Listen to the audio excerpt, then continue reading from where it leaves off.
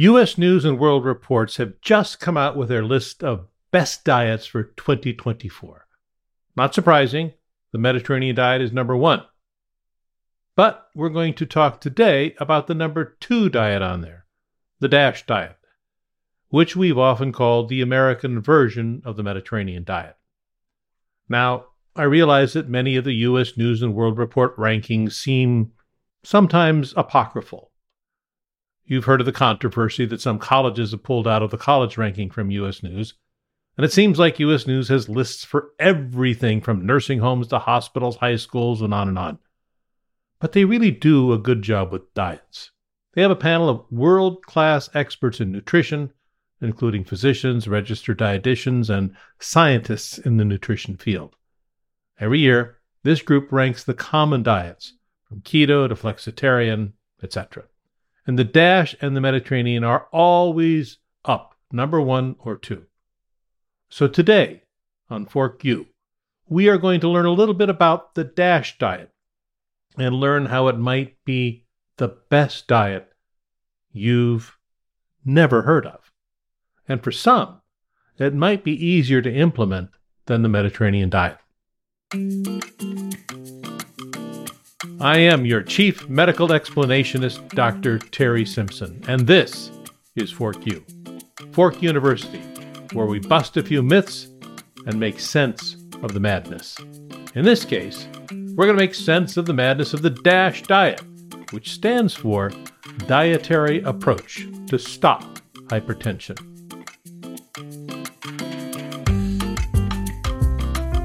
Far too many diets, or sometimes they call themselves lifestyles, are made with notions and not with science. Someone has a notion or their way of eating, and they write a book about their version of the diet. Sometimes they name it after themselves, like the Atkins diet, or sometimes after a place, like the South Beach diet, or sometimes after an apex predator, the carnivore diet. Their notion is that if you eat this way, it will lead to health and freedom from disease and weight loss. And many become cult-like in their devotion to those diets. Take the carnivore, for example. It was an extension of the paleo and low-carb movement. Did you ever get the idea that carnivore aficionados are just angry teenagers that want to work out in gyms and not eat vegetables? As with any diet, if you lose weight, you'll feel better. Probably get better blood chemistry and convince yourself that you will only eat this way, like meat, salt, and water, and call it a lifestyle. The DASH, however, is unlikely to get such converts because it was developed by science, not notions. Hence, you'll find no DASH cultists telling you why you should be eating the DASH way. Just us nerdy science types. A few years ago, the DASH diet was actually named number 1 by U.S. News and World Report. The DASH diet was originally developed in the early 1990s by the National Heart, Lung, and Blood Institute as a part of a study known as the DASH sodium trial. The primary goal of the DASH sodium trial was to investigate the effects of dietary patterns on blood pressure, particularly the impact of sodium intake. Researchers aimed to design a diet that could effectively lower blood pressure without the need for medication. The DASH diet emerged from the study as a dietary pattern rich in nutrients and low in sodium, saturated fat, and cholesterol. And it worked. The effect of the DASH diet was equivalent to 1 blood pressure pill. So if you have high blood pressure, you might consider this diet. The DASH was being developed while doctors and scientists in Europe were quantitating foods in the Mediterranean diet. There was a lot of crossover between the two groups. The European scientists had published the healthy effects of a diet rich in fruits, vegetables, whole grains, and legumes, and lower in saturated fats, and it even published the amounts recommended to consume. The American scientists took that work and applied them to this new diet. For example, if you compare the Mediterranean DASH diets, you'll find that fruits, vegetables, whole grains, legumes are all in the same amounts. But the DASH diet does not include alcohol. The Mediterranean diet had fish as a separate category and red meat limited, while the DASH combined them into one. So if someone didn't like or had an allergy to fish, this became an easy substitute. Other changes were the Mediterranean limits dairy and the DASH uses low-fat dairy. The DASH puts seeds and nuts in legumes, while the Mediterranean puts seeds and nuts with fruits. The DASH fats and oil include more vegetable oil, while the Mediterranean is almost all monounsaturated fat like olive oil. Salt was the focus on the DASH diet because sodium is the one mineral that negatively affects blood pressure.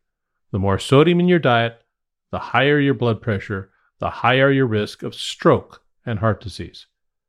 This is problematic for the standard American highly processed diet. Here's the best part. They took a group of people and fed them this diet. They provided all their meals.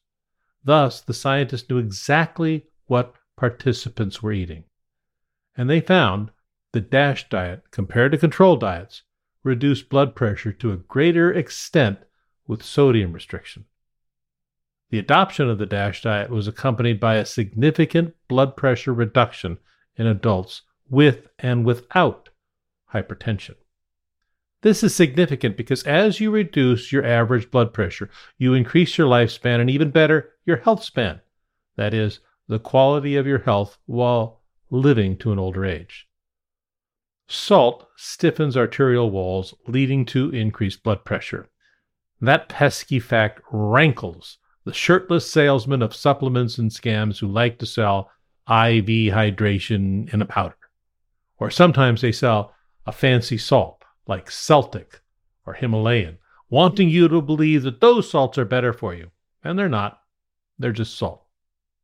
Too much salt, like too much sugar, or too much formaldehyde, or too much cholesterol will kill you. Oh yeah, your body makes formaldehyde. People sometimes ask me, how can the body be wrong? If you need something, why is more worse? Some folks even invoke God, believing that their version of God meant us to have salt, and that having more cholesterol in our blood must be good for us. Just like the low-carb crowd like to wave off the inconvenient results of a high saturated fat diet being okay because they believe they are metabolically healthy and that high cholesterol is just protective. Here's one fun fact, though. It appears cheese and yogurts are an exception to saturated fat, and studies, not funded by the dairy industry, show this. We don't know why, but cheese, while calorie heavy, and you can't escape that, do not seem to increase the risk of heart disease or saturated fat in the blood cholesterol. In this case, the Mediterranean diet is okay. But we all acknowledge too much sugar is bad, even though if your blood glucose drops below 40, you're going to be in a coma, or above 200, you're going to be in trouble. The DASH diet restricts sweets, while the Med diet doesn't mention sweets at all.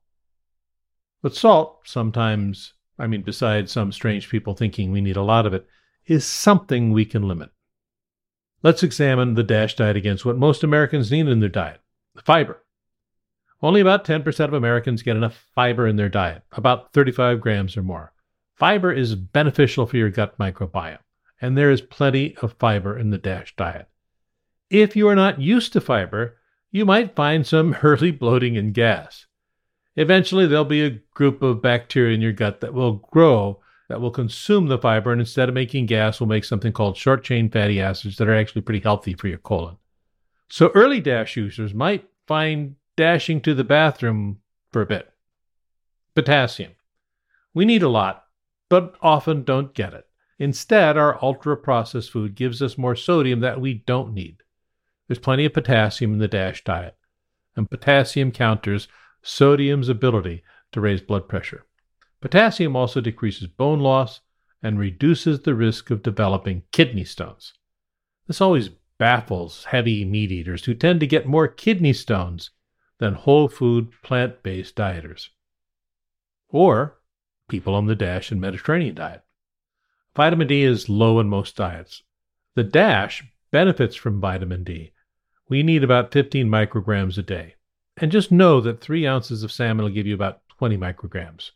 Fortified foods like dairy, even artificial dairy like plant milks that are fortified.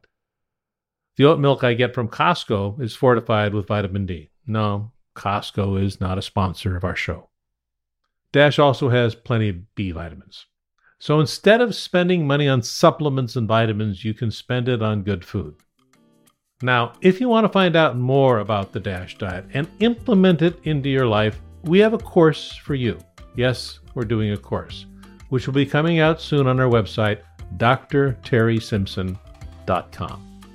As you know, we have a course on the Mediterranean diet available on TikTok, where I am at Dr. Terry Simpson, Dr. Terry Simpson. A full transcript of this, with references, is available on forku.com.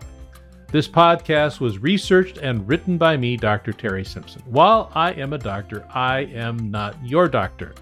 And before implementing a new diet, please consult your doctor or a local registered dietitian. Yes, a real doctor, not a chiropractor, not a naturopath, a Western-trained, board-certified physician.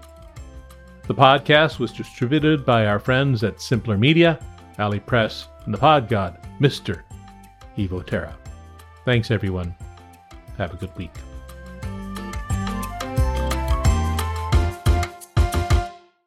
Hey, Evo. Did I ever tell you the time I was adding more oats to my diet, getting them from Le Grand Orange in the morning on my way to the office? Turned out I had a lot of gas, so I lit a candle in my office. Then someone called, and I turned away to answer the call. When I looked back, some paper found its way to the candle, and I had a small fire to put out. I still have that burn mark on the desk. Thankfully, my office survived, and the desk, and my colon is now used to the fiber. Hope you're all well. You should have tried a Himalayan salt candle. I hear those are the perfect thing.